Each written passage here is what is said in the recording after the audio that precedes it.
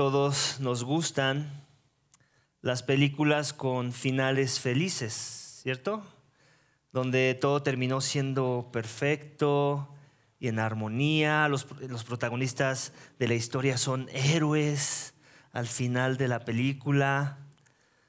Es por eso, ¿cierto?, que las películas más taquilleras de los tiempos o a través de los años son aquellas que presentan este final feliz, este mundo perfecto en donde todo funciona en armonía, donde ya no hay más problemas. Ciudades en el mundo, por ejemplo, son recomendadas por expertos que hacen análisis de las diferentes ciudades que hay en este planeta para vivir, y todos ellos basan mucho de su recomendación usando este criterio de los lugares donde la gente es más feliz, donde hay armonía, donde no hay muchos problemas, donde todo parece estar bien alineado y perfecto. Y la realidad es esta: que no importa cuánto el hombre se ha esforzado en crear en sus fuerzas y con su propia sabiduría esa ciudad perfecta y en armonía, esa ciudad utópica que promete perfección y armonía, tarde o temprano sacan a la luz esas ciudades la corrupción que el pecado de los hombres trae a ese ecosistema, a ese ambiente feliz y perfecto y armonioso que de repente el hombre mismo que lo creó ve cómo se desvanece. Y la razón por la cual el hombre por los siglos, iglesia, tiene ideales de una sociedad en un mundo perfecto y en armonía es porque ese mundo existió alguna vez. Un mundo donde el trabajo era todo el tiempo placentero y sin cansancio. Un mundo donde el orden y las reglas preservaban la armonía de los elementos que interactuaban entre sí. Un mundo donde las relaciones eran perfectas y sin dolor, sin sufrimiento.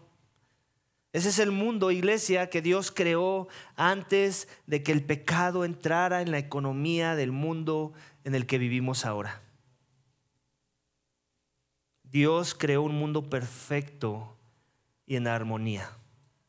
Ese es el título de nuestro mensaje esta mañana. Dios creó un mundo perfecto y en armonía. Y de esto nos hablará Dios en su palabra, en capítulo 2 de nuestra serie de Génesis, en donde veremos cómo luce ese mundo perfecto que Dios creó, ese mundo feliz que los hombres de nuestros días anhelan, donde todo interactúa perfectamente y en armonía, y donde el pecado no ha corrompido la creación y las relaciones entre personas. Nuestro mensaje, iglesia, de esta mañana está dividido en 3 subénfasis. Son 3 aspectos importantes que caracterizan este mundo perfecto que Dios creó en el principio. El primero de ellos lo vamos a encontrar en versículos 4 al 8 del capítulo 2. Así es que si tienes tu Biblia, acompáñame para que volvamos a leer juntos esos pasajes. Capítulo 2 del libro de Génesis, el primer libro de la Biblia, versículos 4 al 8, en donde vamos a ver que Dios formó al hombre de la tierra para labrarla, para cultivarla. Acompáñame nuevamente a leer esos pasajes. Dice, versículo 4: estos son los orígenes de los cielos y de la tierra cuando fueron creados, el día en que el Señor Dios hizo la tierra y los cielos. Aún no había ningún arbusto del campo en la tierra, ni había aún brotado ninguna planta del campo, porque el Señor Dios no había enviado lluvia sobre la tierra, ni había hombre para labrar la tierra. Pero se levantaba de la tierra un vapor que regaba toda la superficie del suelo. Entonces el Señor Dios formó al hombre del polvo de la tierra y sopló en su nariz el aliento de vida, y fue el hombre un ser viviente. Y el Señor Dios plantó un huerto hacia el oriente, en Edén, y puso allí al hombre que había formado. La semana pasada, ¿cierto? Mencioné que en capítulo 1 se nos estaba mostrando en la revelación de la palabra de Dios, a manera de resumen, una vista como con un acercamiento a manera de lupa, el proceso de la creación. Esta semana, en capítulo 2, tenemos otro tipo de acercamiento, pero con más detalle. Como cuando en tu celular, ¿cierto? Le haces zoom y le hace X5, pero luego le haces un poco más así, es XY, es ese tipo de acercamiento donde puedes ver a detalle una imagen que te está mostrando la pantalla. Algo así es capítulo 2 de nuestra serie de Génesis. Capítulo 1 es un zoom no tan profundo, zoom in, y luego otra vez haces como que un zoom más grande para ver a detalle los colores de alguna imagen de tu celular. Eso es lo que está haciendo Dios, nos está mostrando una imagen más detallada de su creación, del proceso en cómo lo creó todo. En particular, la creación de los seres vivientes, como lo son las plantas, los animales y el hombre. Esta es una vista microscópica, velo así, de la narrativa del capítulo para ver detalles del proceso que no podemos ver en capítulo 1, en la narrativa de Génesis. Dios quiere que tengamos mejor visión y énfasis de lo creado cuando al crear al hombre y a los animales, pero en particular al hombre y el propósito de su diseño cuando crea a ese hombre. Hay un propósito y lo vimos la semana pasada. Dios no nada más se le ocurrió crear cosas y dejarlas al olvido o crearlas por crearlas, como si no tuvieran algo que ver con todo lo creado. Con Dios no funcionan así las cosas. Él cuando crea algo, sin importar cuán diminuto sea ese algo o cuán majestuoso sea, tiene un propósito dentro del orden de lo creado.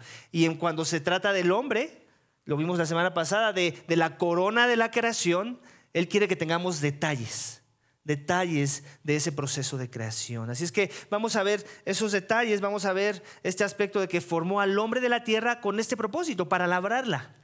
Vamos a leer nuevamente. Vamos versículo por versículo, como es nuestra tradición. Dicen: estos son los orígenes de los cielos y de la tierra cuando fueron creados. El día en que el Señor Dios hizo la tierra y los cielos. Aún no había ningún arbusto del campo en la tierra, ni había aún brotado ninguna planta del campo. Aquí nos está dando parte del proceso, porque ya hablamos de que ya había creado esas cosas, ¿cierto? En capítulo 1. Pero aquí nos está diciendo, mira, este fue el proceso, así es como se vio todo. Aún no había, ¿no? En otras palabras, si tú hubieras estado parado ahí como un testigo de la creación, tú hubieras visto este proceso como tal. Y esto es esa hubiera sido tu experiencia. No había nada y de repente, ¡fum!, empezó a brotar de la tierra, del campo, plantas. Dice: ninguna planta del campo, porque el Señor Dios no había enviado lluvia sobre la tierra. Esta es una de las razones por las que todavía no había plantas. Podemos inferir del texto que ya estaban algunas semillas de las diferentes especies de árboles y plantas que Dios quería que habitaran en el sistema, en el ecosistema o los diferentes ecosistemas que tiene la tierra. Pero ¿qué se necesita para que esa semilla florezca? Agua. ¿Ok? Y ese lenguaje de agua después lo sigue arrastrando a lo largo de la Biblia, y lo podemos ver hasta en las palabras de nuestro Señor Jesucristo, que Él es las aguas vivas. ¿Ok? Entonces el agua es un elemento de las cosas creadas que Dios quiere usar y que le quiere dar desde ahorita ya podemos ver que le quiere dar un peso de traer vida para que algo que parece que está muerto, como una semilla, florezca y tenga la función por lo cual fue creado, que en este caso fue dar una planta. Entonces vemos eso, dice: Dios no había enviado lluvia sobre la tierra, ni había hombre para labrar la tierra. Entonces también otra vez vemos el orden de lo creado, no nada más el propósito de lo creado. El propósito del agua fue para que la semilla germinara y diera su fruto. Y después de eso, ¿qué seguía? Meter al pez. ¿Se acuerdan? Lo vimos la semana pasada. Ahora sí, ya hay árboles, ya hay cosas que se pueden cuidar, que se pueden cultivar. Necesitamos al hombre, y eso es lo que viene después en ese orden. Dice: no había hombre, ahí había un problema, por decirlo así. Dice: pero se levantaba de la tierra un vapor que regaba toda la superficie de la tierra. Nos está dando un poco del contexto de la ambientación. ¿Ok? Todavía no llovía, ese era el problema. había un vapor, pero eso no era lo que necesitaban esas semillas para germinar. Lo que necesitaban era lluvia, un aguacero. ¿Ok? Y luego versículo 7 dice: entonces el Señor Dios tomó al hombre del polvo de la tierra y sopló en su nariz el aliento de vida, y fue el hombre un ser viviente. Entonces, ¿qué es el hombre? Tierra. El hombre es tierra combinado con aliento de vida. El rúa de Dios. Esa es la palabra en el lenguaje original, en el hebreo. El rúa de Dios. Dios provocó en su esencia, Él fue el que trajo vida a la materia muerta, por decirlo así. Porque eso es la tierra, materia muerta que Dios creó, parte de su creación, pero sin vida. Dios formó al hombre. Nos podemos imaginar la escena, ¿cierto? Como un escultor, como ¿quién de aquí no jugó alguna vez con el lodo? ¿Quién no hizo pasteles de lodo? Las mujeres, ¿cierto? ¿Verdad? Entonces hiciste tu pastel de lodo, hiciste tu castillo con la arena, ¿no? en el mar, y ahí está, ¿no? Venía la ola y ¡fum! Se lo llevaba. Cuando se trata de cómo Dios formó al hombre, Él lo hizo de la tierra, de los elementos, de lo creado, pero la distinción que trajo en eso que Él formó de la tierra es que Él sopló su vida misma, el aliento de vida, el rúa de Dios que entró. Nos podemos imaginar algo así como, ¿quién no ha visto Pinocho? ¿Todos han visto Pinocho? ¿Qué pasa en la película de Pinocho? Es un muñeco de madera, ¿cierto? Igual, materia muerta, inmovible, inerte, y de repente ¡fum! Llega como la hada madrina, ¿no? No sé, no me acuerdo cuál es el carácter que lo reaviva. Y Pinocho como que ¡fum! Como que entra en sí. Yo me puedo imaginar, o sea, la escena de la película me ayuda a imaginarme el momento de cómo fue con Adán y Eva. Algo muy similar debió haber sido. O sea, seguramente Dios esculpió como cualquier de esos maestros en arte que esculpe figuras que se ven como un hombre, tan reales, pero que no se pueden mover. Y lo que hace Dios es compartir su vida hacia eso que Él formó. Y así es como se crea el primer hombre de la tierra. Es importante recordar de dónde lo tomó. El hombre es tierra. El hombre no es especial en el proceso de la creación, pero es algo creado. El hombre no es Dios. Y lo que lo hace importante o que lo que lo hace especial es que Dios puso en él su aliento de vida, el rúa de Dios. Vamos a continuar leyendo. Ya perdí mi pasaje, un segundo. Versículo 8. Dice, entonces la combinación de tierra y aliento de vida, ¿qué nos da? ¿Cuál es la ecuación? Un ser viviente. Un ser viviente. Lo mismo hizo con los animales. La combinación de tierra y aliento de vida es ser viviente. ¿Ok? Sin esa combinación no existe el ser viviente desde la perspectiva de la narrativa de Génesis. Dice, entonces el Señor Dios formó al hombre del polvo de la tierra y sopló en su nariz el aliento de vida, y fue el hombre un ser viviente. Y el Señor Dios plantó un huerto hacia el oriente del Edén y puso allí al hombre que había formado. Entonces, ahí está. Dios pone a Adán en el hábitat en el cual Él quiere que viva. No lo puso, no le dio a escoger. Dios plantó un huerto. Todos conocemos aquí qué es un huerto. Es algo así como un jardín, ¿cierto? Como un lugar cercado, por decirlo así, que tiene sus límites, separado de otros aspectos de la creación y que se cerca para su cuidado. Se cerca para que se pueda ser trabajado. Entonces Dios hizo eso. Dios le dio no nada más creó al hombre, sino le dio su lugar de trabajo. Le dio el lugar a través del cual él tenía que ejercer dominio sobre la tierra, por decirlo así. Le dio su espacio y ese huerto, en alguna medida, también viene siendo algo así como las sombras de lo que Dios después pide al pueblo de Israel cuando les pide que construyan un templo. Ese huerto viene siendo la antesala de ese templo, en donde Dios, ¿qué es lo que hace Dios en ese huerto? Camina con Adán, ¿cierto? Interactúa con él, Su presencia está allí con Adán y bueno, después con Eva, ahorita lo vamos a ver. La presencia misma de Dios morando con el hombre. ¿Y acaso no en nuestra serie de Levítico eso es lo que significa el tabernáculo?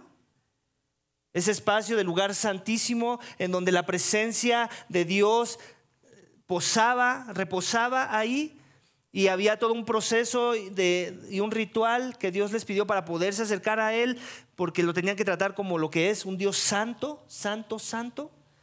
Aquí es la misma idea, nada más que no tenía que haber un proceso tan grande porque no había pecado en el corazón del hombre.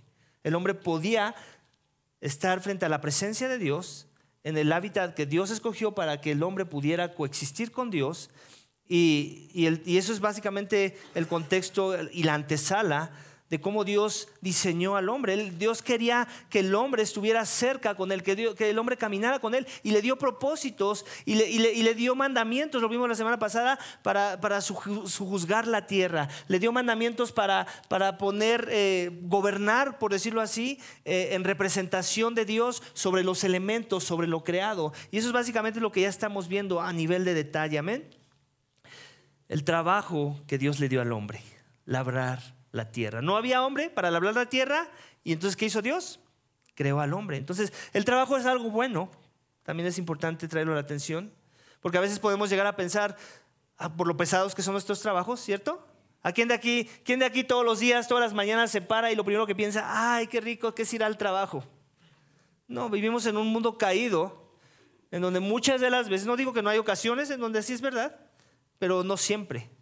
Y ese es un vestigio de la caída. Pero no porque el trabajo sea malo en sí.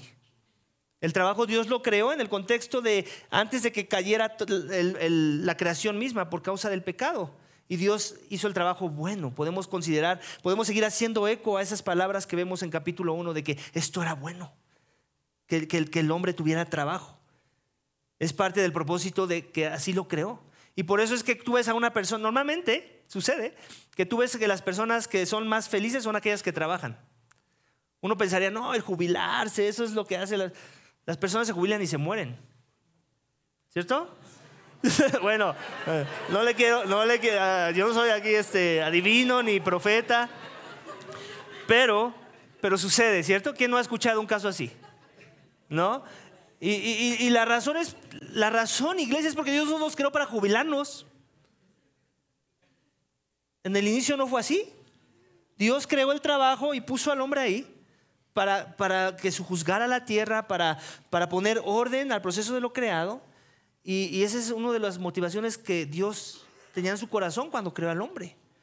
Él nunca en su mente pensó, el hombre está para no reflejar mi gloria en el cuidado de las cosas. Él quiere que todo el tiempo estemos activos. Así es que si eres jubilado, punto de aplicación. ¿Okay? Te deseo muchos años de vida. Pero ocúpate, trabaja. No te quedes en tu casa. Mucho del contexto de jubilación es para que entregues tu tiempo en devoción a Dios en la iglesia. Eso es verdad. Esa es una realidad. Y si no lo estás haciendo, no lo has considerado así, pues es un buen momento que Dios te está dando la oportunidad y la visión para verlo así. Amén. Entonces el trabajo es parte de un mundo feliz, perfecto y en armonía. Y el propósito para cumplir el llamado a ejercer dominio sobre lo creado. Eso es bien importante.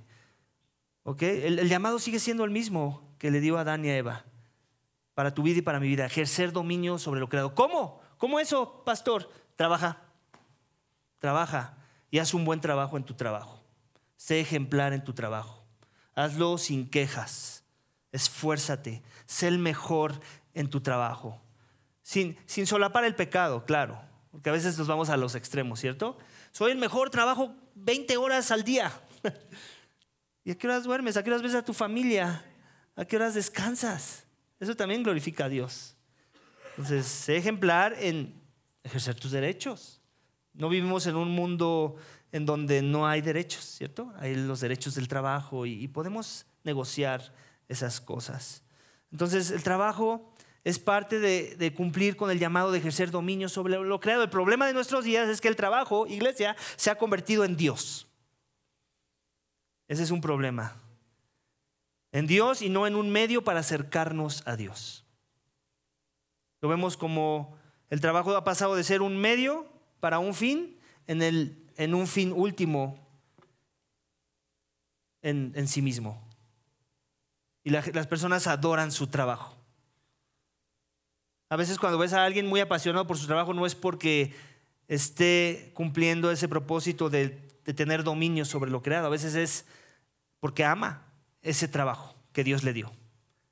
Y no estoy diciendo que no hay un aspecto en amar nuestros trabajos, y sobre todo si te gusta. Lo que estoy diciendo es que tengamos cuidado porque la línea es muy delgada. Puede ser que termines adorando eso bueno que Dios te dio más que al Dios que te dio ese trabajo para acercarte a Él, para adorarle a Él con nuestro trabajo. El trabajo no es un fin en sí mismo, es un medio para un fin. ¿Amén? El trabajo ha pasado de ser, por causa de la caída, una actividad con la que glorificamos o dejamos de glorificar a Dios y nos glorificamos a nosotros mismos. Y ese también es un problema. Porque hay otros pasajes, no está en Génesis, pero más adelante en la revelación progresiva Dios dice que Él lo creó todo para su gloria. Eso incluye nuestros trabajos, ahí está, lo creó. Él creó el trabajo de Adán. No le dijo a Adán, oye, ¿cómo que se te antoja hacer, Adán? Mira, de todo esto creado, como que te gusta, que sería bueno. ¿Cuál quieres que sea tu perfil o tu descripción de qué propones que debe hacer tú el propósito del por qué te creé? No, Dios tenía ya todo bien organizado. ¿Okay? Y Él quiere que le glorifiquemos en su trabajo o en el trabajo que nos da, ¿okay? Pero que la gloria siempre esté siendo dirigida a Él y no glorificarnos a nosotros mismos por nuestros trabajos. ¿Amén? Esa es la manera de aplicación de esta sección, iglesia. Y parte del por qué el mundo que Dios creó en el inicio era perfecto, otra razón, es debido a que Dios estableció límites para ser guardados y lo expresó al hombre para que fueran obedecidos esos límites. Ese es otro aspecto bajo el segundo subénfasis de nuestro texto esta mañana, versículos 9 al 17, donde Dios estableció límites para el hombre. Vamos a leer esos pasajes para profundizar en ello. Versículo 9. Dice, el Señor Dios hizo brotar de la tierra todo árbol agradable a la vista y bueno para comer. Asimismo, en medio del huerto hizo brotar el árbol de la vida y el árbol del conocimiento del bien y del mal. Del Edén salía un río para regar el huerto, y de allí se dividía y se convertía en otros 4 ríos. El nombre del primero era Pisón. Este es el que rodea toda la tierra de Havilá, donde hay oro. El oro de aquella tierra es bueno. Allí hay bedelio y onís. El nombre del segundo río es Gihón. Este es el que rodea la tierra de Cus. El nombre del tercer río es Tigris. Este es el que corre del oriente al oriente de Asiria. Y el cuarto río es el Éufrates. El Señor Dios tomó al hombre y lo puso en el huerto del Edén para que lo cultivara y lo cuidara. Y el Señor Dios ordenó al hombre, de todo árbol del huerto podrás comer, pero del árbol del conocimiento del bien y del mal no comerás, porque el día que de él comas, ciertamente morirás. Dios estableció límites, iglesia, para el hombre. Y eso era algo bueno en sus propósitos del Génesis, de cómo Él creó las cosas. En nuestra serie de Levítico, ¿cierto? Vimos que la función de los sacerdotes del templo, ¿cuál era? ¿Recuerdan? ¿Cuál era su principal función de los sacerdotes del templo? Los sacrificios, la administración del templo, la administración de sacrificios, la regulación de las diferentes cosas que Dios les dio para guardar, de forma que ellos tenían que cuidar de todos los asuntos relacionados con las reglas que Dios estableció para que el pueblo se pudiera acercar a la presencia de Dios. ¿Recuerdan? Eso era algo que vimos. De la misma manera, vemos en esta sección a Adán fungiendo como un sacerdote Velo así, es algo así como un sacerdote ante la presencia de Dios, llamado al cuidado y a la administración del huerto que Dios plantó para que Adán pudiera experimentar su presencia. ¿Te das cuenta? Los vestigios del templo están ahí. El primer sacerdote que Dios estableció no fue un sacerdote levita, descendiente de Aarón. Fue Abraham mismo. ¿Con qué fin? Con el fin de glorificar a Dios en su vida, de reflejar su gloria y de obedecer sus designios. Entonces Dios puso ahí para presenciar la gloria misma de Dios, su presencia. Al igual que con los levitas en el templo y el tabernáculo, Dios le da a Adán reglas y límites en cómo debe conducirse ante su presencia para que él pueda disfrutar de la armonía con Dios. Las reglas son buenas. Los principios que Dios da en su palabra son buenos. ¿Por qué? Porque son parte de cómo Dios lo diseñó todo para poder experimentar su presencia. Y es lo que vemos en el pasaje, versículo 9. Acompáñame a leerlo nuevamente. Dice: el Señor Dios hizo brotar de la tierra todo árbol agradable de la vista y bueno para comer. Entonces, ¿te das cuenta? Dios fue el que hizo todas esas cosas. El primer cultivo lo hizo Dios. Es algo así como Dios diciéndole a Adán: mira, este es este árbol, este sí lo puedes comer, este no lo puedes comer. ¿Ok? Hay unos que sí más bien, hay uno solamente antes de la caída que no podía comer. ¿Y cuál es ese? El árbol del conocimiento del bien y del mal. ¿Se dan cuenta que hay un énfasis en dos árboles en particular? El de la vida y el del conocimiento del bien y el mal. El de la vida no nos dice que le haya prohibido. Entonces, ¿qué podemos inferir o asumir? O yo inferiría y asumiría del texto. Que sí podía comer de ese. De ese árbol sí podía comer. No había límites. Del que no podía comer era del conocimiento del bien y del mal. ¿Por qué? Porque había una cláusula por ahí, había una condicionante, había una consecuencia de cruzar la línea, de violar los límites. ¿Cuál era? Morir. Y en ello, en dar los límites y en dar la consecuencia del límite, ¿qué vemos? ¿Un Dios malo? Un Dios bueno. Muchas veces queremos ver límites como malos. Pero cuando nos han dado los límites y la consecuencia de cruzar la línea, eso es algo de por sí ya bueno en sí mismo. ¿Por qué? Porque nos están advirtiendo. ¿Para qué? Para no romper la regla, para no cruzar la línea, para no rebasar los límites. Dios es bueno, lo creó todo bueno y sus reglas son buenas. Porque no nada más dijo, no comas de esto, y no le dijo la consecuencia. Ahí sí hubiera habido un poco de truculento, ¿no? Así como, pues si me hubieras dicho, Dios, no estaría yo parado aquí. No, Dios lo hizo todo perfecto en el inicio. Y Él, cada que da una regla, cuando vienen las cosas de Él, todo es bueno. Y siempre nos da las razones y también las consecuencias de no cumplir con esas cosas que Él propone para ser guardadas. Pero podemos ver otra vez, los límites y las reglas son parte de un mundo feliz, perfecto y en armonía. Y el propósito también para cumplir con el llamado a ejercer dominio sobre lo creado. ¿Ok? Tristemente vivimos en un mundo donde las reglas como que nos cuestan, ¿cierto?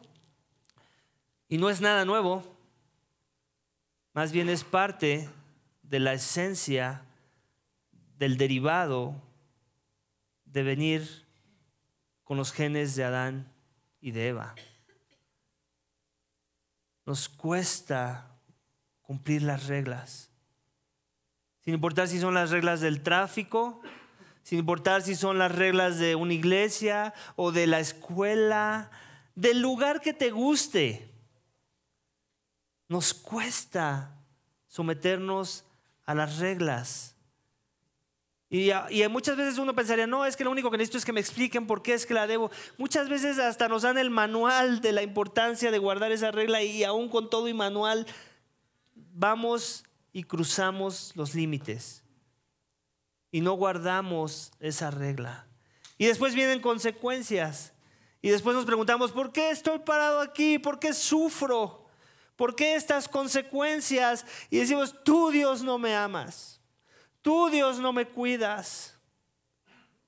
Y Dios dice, yo te di la regla. En ella estaba mi amor. En ella estaba mi cuidado. En ella estaba mi voluntad para tu vida, para que tú cumplieras tu llamado y el propósito para el cual te creé, de traerme gloria. ¿Cómo? Ejerciendo dominio sobre lo creado. Y ponemos a Dios en el banquillo de los acusados cuando el que está pero bien acusado es uno, ¿cierto? Así es el pecado, iglesia, nos engaña. Dios lo hizo todo bueno. Dios lo hizo con un propósito. Dios dio muchas libertades a Adán. ¿Te das cuenta? Con Levíticos vimos, hay un bonche de reglas. Ahorita nos acordamos, yo creo, ni de una tercera parte de ellas. Con Adán y Eva antes de la caída solo había una. Nada más una cosa tenían que hacer. Y la regaron. Regaron el tepache, como decimos por ahí. Y ahora estamos parados por consecuencias. Y cuidado, bueno, esto lo vamos a ver la siguiente semana. Mejor no me adelanto. Pero ahí vemos el propósito de Dios al crearlo todo. Él estableció límites para el hombre. Los límites son buenos, por favor, iglesia. A veces como que nuestra preferencia es ir a los lugares donde no hay límites, ¿cierto? Bueno, pues ponte a pensar que cuando esa es tu preferencia, la realidad de las cosas es que algo mal está en el corazón. ¿Ok? Hay padres que dicen que aman a sus hijos y dicen que los aman tanto que no, yo lo dejo que haga, yo lo dejo que explore. Ajá. Más bien no lo amas. Y por eso no le pones límites. Y por eso se ve como un niño obediente, porque nunca rompe las reglas, porque no hay reglas. Ponle límites y te vas a dar cuenta que va a querer cruzar la línea. Y que tu hijo no es tan bueno como tú dices que es. Tan lindo y tan sobrellevable. ¿Ok? Porque la inclinación del hombre por causa de la caída es a romper esas reglas. Eran parte del propósito de Dios en un mundo perfecto y mantenían la armonía y la perfección de ese mundo. El problema de nuestros días es que las reglas se ven como un sistema opresivo de Dios para los hombres en vez de verse como un medio de gracia que cuando es considerado nos acerca a Dios. Nos acerca a Dios de formas que a veces ni siquiera podemos entender. Las reglas han pasado de ser un medio de gracia que ayuda a nuestra adoración a Dios a una ofensa tiránica de Dios contra los hombres, debido a que por el pecado que hay en nuestros corazones queremos hacer nuestra voluntad y establecer nuestras propias reglas en vez de buscar la voluntad de Dios para nuestras vidas, sometiéndonos a sus sabias reglas y límites para que podamos vivir una vida plena en armonía con lo creado. Las reglas, iglesia, han pasado de ser una bondad, de la expresión del amor de Dios y su cuidado, con lo cual le glorificamos cuando obedecemos, a una imposición injusta debido a que queremos glorificarnos a nosotros mismos. Ahí está el corazón del por qué no queremos reglas. Quiero mi gloria, no la tuya, Dios. Quiero definir yo las cosas, no quiero que seas tú dictando cómo deben ser las cosas. Se trata de mí, yo quiero estar en el centro y quiero ser adorado por mí mismo y que los demás me adoren. Bájate de tu trono, que yo soy Dios. No lo decimos, no lo articulamos con palabras, pero muchas veces nuestro proceder es lo que está gritando. Ni siquiera susurrando, gritando. Amén. Había un mundo perfecto por causa de que había límites y había reglas y se guardaban. Pero tristemente ahora no estamos parados ahí. Y parte del por qué el mundo que Dios creó en un inicio era perfecto también, iglesia, es debido a que Dios estableció relaciones para ser honradas en un orden perfecto y de complementarianismo. Esta es una palabra tal vez nueva para ustedes, pero es bueno que se la aprendan porque la van a encontrar en algunos libros por ahí. Dios creó las relaciones para ser honradas en un orden perfecto de armonía y complementarianismo. ¿Ok? Eso lo vamos a ver en la última sección, el último subénfasis en nuestro texto esta mañana, versículos 18 al 25, donde vamos a ver que Dios formó del hombre un compañero adecuado. Acompáñame a leerlo nuevamente. Versículo 18, capítulo 2 de Génesis. Entonces, el Señor Dios dijo: no es bueno que el hombre esté solo. Le haré una ayuda adecuada. Y el Señor Dios formó de la tierra todo animal del campo y toda ave del cielo y los trajo al hombre para ver cómo los llamaría. Como el hombre llamó a cada ser viviente, ese fue su nombre. Y el hombre puso nombre a todo ganado y a las aves del cielo y a todo animal del campo. Pero para Adán no se encontró una ayuda que fuera adecuada para él. Entonces el Señor Dios hizo caer un sueño profundo sobre el hombre. Y este se durmió. Y Dios tomó una de sus costillas y cerró la carne en ese lugar. De la costilla que el Señor Dios había tomado del hombre, formó una mujer y la trajo al hombre. Y el hombre dijo: esta es ahora hueso de mis huesos y carne de mi carne. Ella será llamada mujer, porque del hombre fue tomada. Por tanto, el hombre dejará a su padre y a su madre y se unirá a su mujer y serán una sola carne. Ambos estaban desnudos, el hombre y su mujer, pero no se avergonzaban. Dios formó del hombre un compañero adecuado. Iglesia, hasta este punto de la historia, de la narrativa de Génesis, el énfasis de la creación de Dios es que todo es bueno, ¿cierto? Eso hemos venido viendo, es bueno, es bueno, es bueno, es bueno. Hasta que llegamos a esta sección donde Dios declara que hay algo que no es bueno. ¿Y qué es eso? Que el hombre esté solo. Para quien decía, no, todo era bueno en la creación, no, había algo que no era bueno. Pero no fue por causa del pecado. ¿Ok? Fue porque todavía Dios no había terminado de crear. ¿Ok? Porque Dios lo creó todo bueno y perfecto. Últimamente, cuando Él descansó, que fue en el séptimo día, todo era bueno. No había nada que no era bueno. Y eso Dios lo sabe, que no era bueno. Hasta ese punto en la narrativa, Adán ha sido creado, también crea a los animales, los trae a su presencia. Eso es una forma, por cierto, de también ejercer dominio sobre la creación. Lo dijimos la semana pasada. O sea, Dios pudo haberle dado nombre a los animales, ¿cierto? Hubiera estado en todo su derecho de hacerlo. Sin embargo, Él quiso compartir esa potestad, por decirlo así, o ese derecho al hombre. Porque parte del llamado del hombre es tener dominio sobre lo creado. Y una forma, ya lo dijimos la semana pasada, en la que yo puedo tener dominio sobre algo es si yo le pongo nombre a ese algo. Es una forma de decir mío, mío, mío, dominio, ¿cierto? Eso es mío. Y así fue con cada uno de los animales. Dios sabía, más bien para Adán tal vez todo se veía perfecto y todo se vería bueno, pero desde la perspectiva del Dios que lo crea todo perfecto y que tenía un plan perfecto en el sistema de lo creado, había algo que no era bueno. Y quiere que el hombre lo sepa, ¿te das cuenta? Dios lo dice en la narrativa de nuestra serie de Génesis, en esta sección, porque quiere que sepamos que hay algo que no es bueno aún antes de la caída. Y es que el hombre esté solo. ¿Ok? Dios, en su afán de crear un mundo perfecto y en armonía, se va a dar a la tarea de crear a la mujer como el clímax de la creación y así terminar con su creación con toda perfección y armonía. Eso es algo que de entrada, mujeres, espero lo estén viendo como un halago. Porque a veces, ¿cierto? El mundo quiere vender idea a las mujeres de que el Dios de la Biblia es un Dios machista.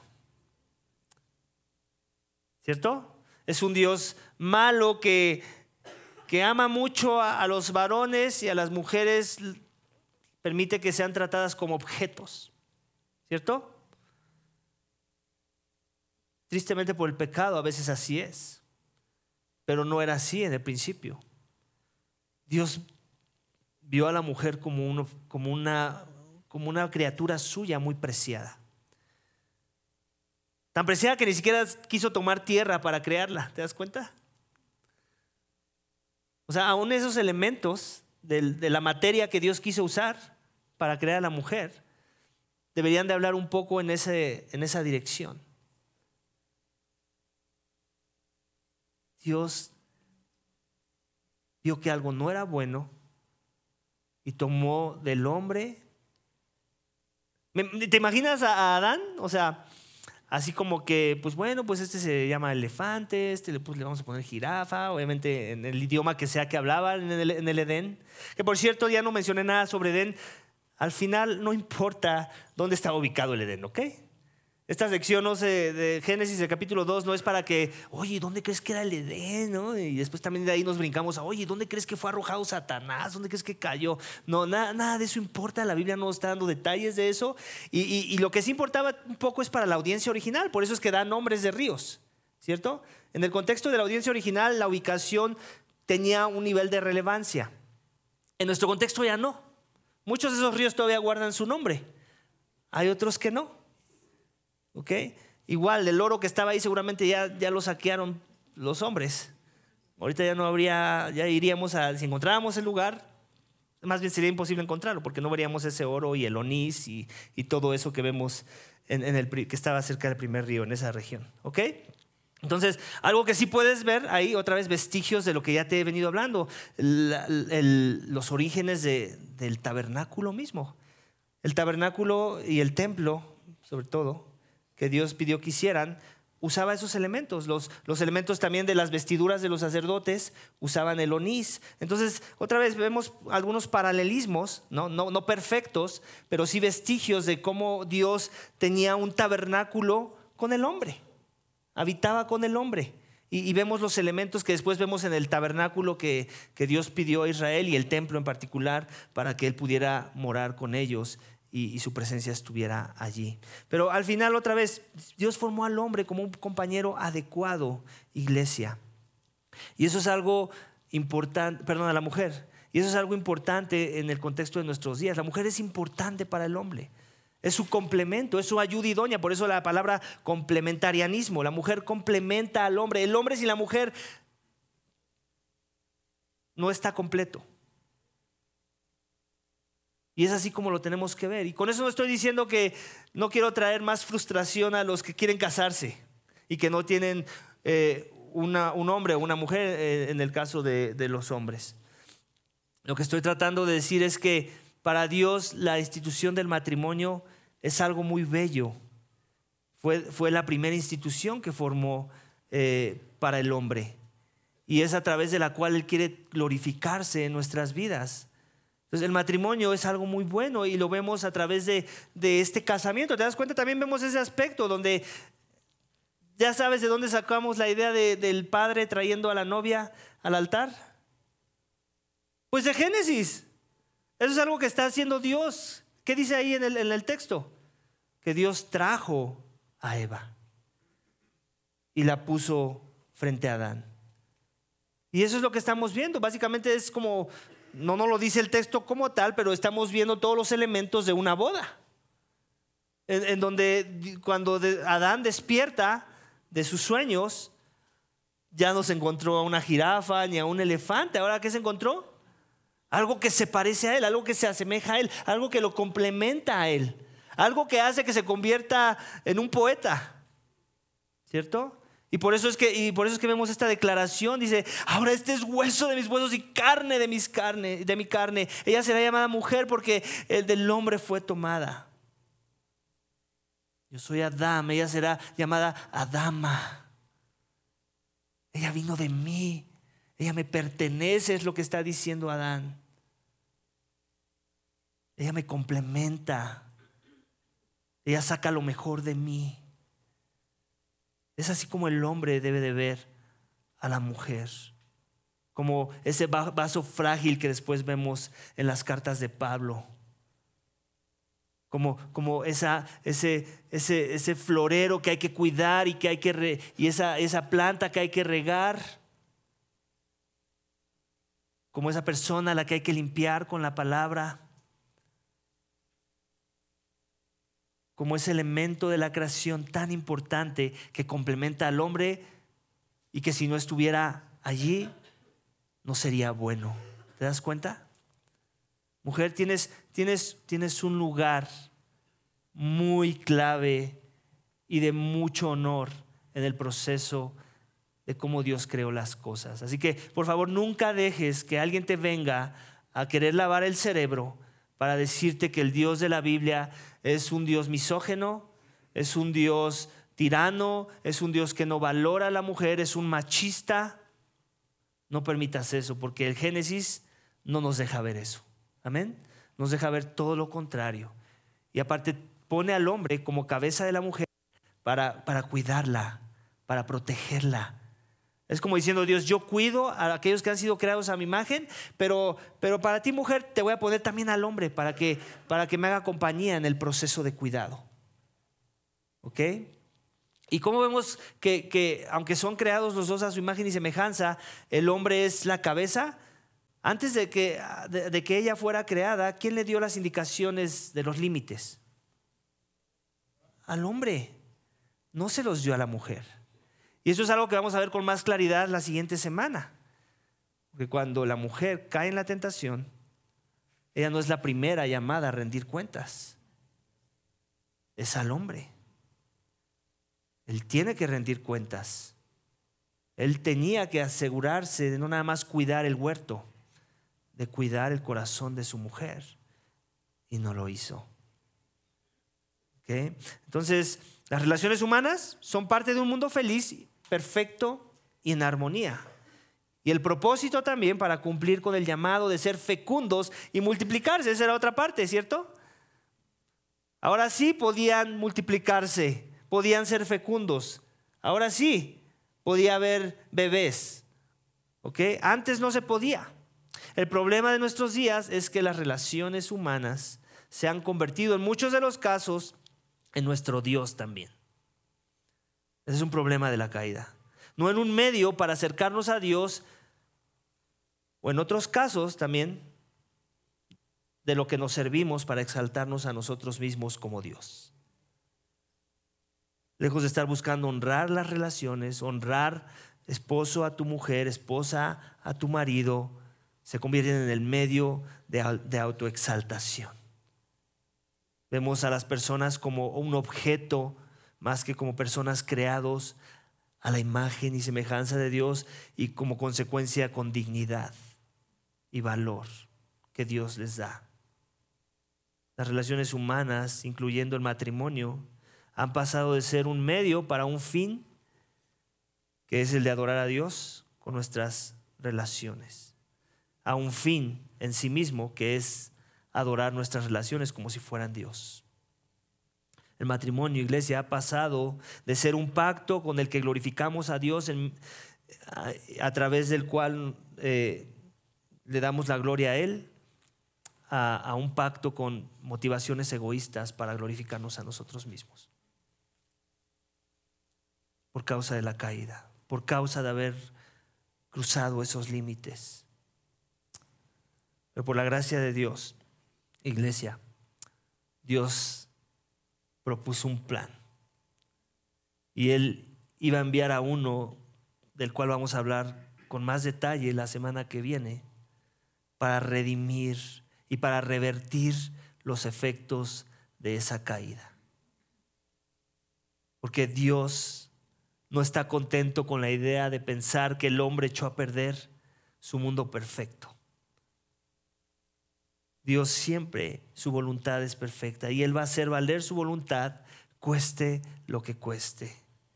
Y si el pecado trajo la muerte y la corrupción al mundo, Dios se va a encargar de proponer un plan para revertir la maldición y para redimir lo corruptible.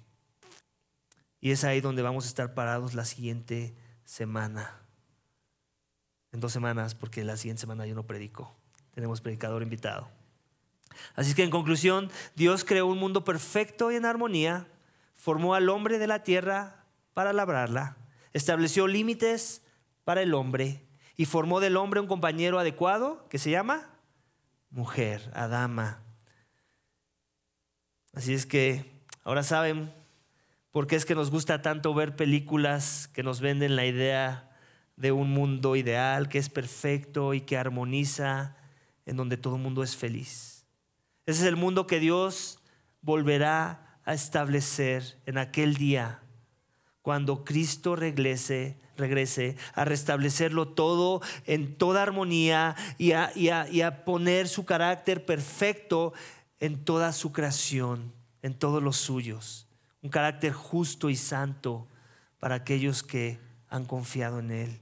Y mientras llegue ese día, los que somos de Dios anticipamos ese día y en el proceso vivimos vidas que buscan exaltar y honrar la obra de Dios, los propósitos para los cuales nos creó, poniendo cuidado a sus reglas y límites y honrando nuestras relaciones que nos apuntan a la máxima y mejor relación en la persona de Dios. Así es que vamos a orar, iglesia, para que por la gracia de Dios podamos vivir las implicaciones de un mundo así, aún en medio del quebranto, de la muerte y del dolor que existe debido a que aún Cristo no ha regresado. Pero que al mismo tiempo los que estamos con Él podemos comenzar a experimentar en alguna medida, debido a que Él nos está transformando y nos está cambiando a su imagen para tener una probadita, ¿cierto? Una probadita de ese mundo ideal que tiene preparado para que su pueblo en los nuevos cielos y en la nueva tierra, en las bodas de aquel que nos unirá consigo mismo, a su iglesia, a su amada esposa sin arrugas, sin mancha, inmaculada y perfecta, sin corrupción, por la eternidad y para gloria suya. Amén. Vamos a orar, iglesia, para que Dios nos dé esa gracia. Padre, te damos gracias. Gracias por recordarnos que no todo siempre fue así. Gracias por recordarnos que este mundo en el que vivimos no es el mundo que tú querías en un inicio para nosotros. Gracias por recordarnos que en verdad existe ese mundo perfecto, existió y existirá ese mundo perfecto y en armonía, en donde todo mundo es feliz. Padre, reconocemos que por el pecado a veces nos cuesta trabajo creer que eso es verdad. Nos cuesta trabajo creer que llegará el día en el que la envidia no será más, el orgullo no inundará nuestros corazones, la avaricia no ganará terreno, el pecado mismo, la lujuria, la mentira, el engaño, todo, Señor, que vemos que nos aflige y a lo cual entretenemos en muchos de los casos, Señor, no existirá más. Nos cuesta trabajo, Señor, creer. Pero tu palabra nos trae una historia de redención, una historia que nos recuerda que regresaremos al origen, que seremos religados a ti. Es lo que significa la palabra religión, religado, volver al origen, volver al principio. Ayúdanos, Señor, a poner nuestros ojos en aquel día, a recordar que todo caminará en armonía, que las relaciones serán perfectas porque morarán con lo perfecto, y que tú, Padre, echarás al lago de fuego todo lo que no refleja el carácter de ese mundo perfecto que refleja tu carácter y tu esencia. Ayúdanos, Señor, a, mientras llegue ese día, poner nuestra mirada en las cosas de arriba, y mientras esperamos, ayúdanos a, en humildad, regresar a los límites, regresar al propósito para el cual nos creaste, a sojuzgar la tierra, a ejercer dominio de una forma que glorifique tu nombre en nuestros diferentes contextos de trabajo y los diferentes círculos y atmósferas en las que tú nos pones, Señor, para que tu evangelio brille en los corazones de tu pueblo, Señor. Ayúdanos a amar nuestras relaciones, amar a nuestras esposas, a los que somos casados. Ayuda a los que no son casados aún, pero que tú has preparado para que un día también lo sean. Desde ahorita, Señor, valorar la institución del matrimonio, que hablen bien de ella, que lo anhelen con motivaciones correctas, sin idolatrar ese pacto. Y que también sea parte del proceso de transformación en sus vidas y de la forma en la que van a glorificarte, con anhelos buenos de querer lo bueno y ser complementados como tú has llamado, Señor. También oro por los que ya están, las que ya están casados, mujeres que no se sientan menos, que no sientan que son un ciudadano de segundo grado en el mundo de lo creado. Que las mujeres vean cuán bello fue su proceso, cómo es que tú lo formaste todo y les diste un lugar muy digno dentro del proceso de lo creado. No era bueno que el hombre estuviera solo, había algo que no era bueno en el proceso de la creación, y fue hasta que creaste a la mujer de la costilla de Adán que todo fue completamente bueno. Ayuda a toda mujer que está aquí presente a verlo así y a sentirse halagada por ello, y en el proceso estar contenta con el llamado que tú has hecho para complementar en sus hogares. Sabemos que el pecado trajo que se revirtieran las cosas, y muchas veces la mujer quiere ser la cabeza, pero eso no es lo que tú quieres. Tú quieres que el hombre sea la cabeza. Tú quieres cuidar a la mujer a través de ese proceso y a través de los lineamientos que tú has marcado al hombre y a la mujer.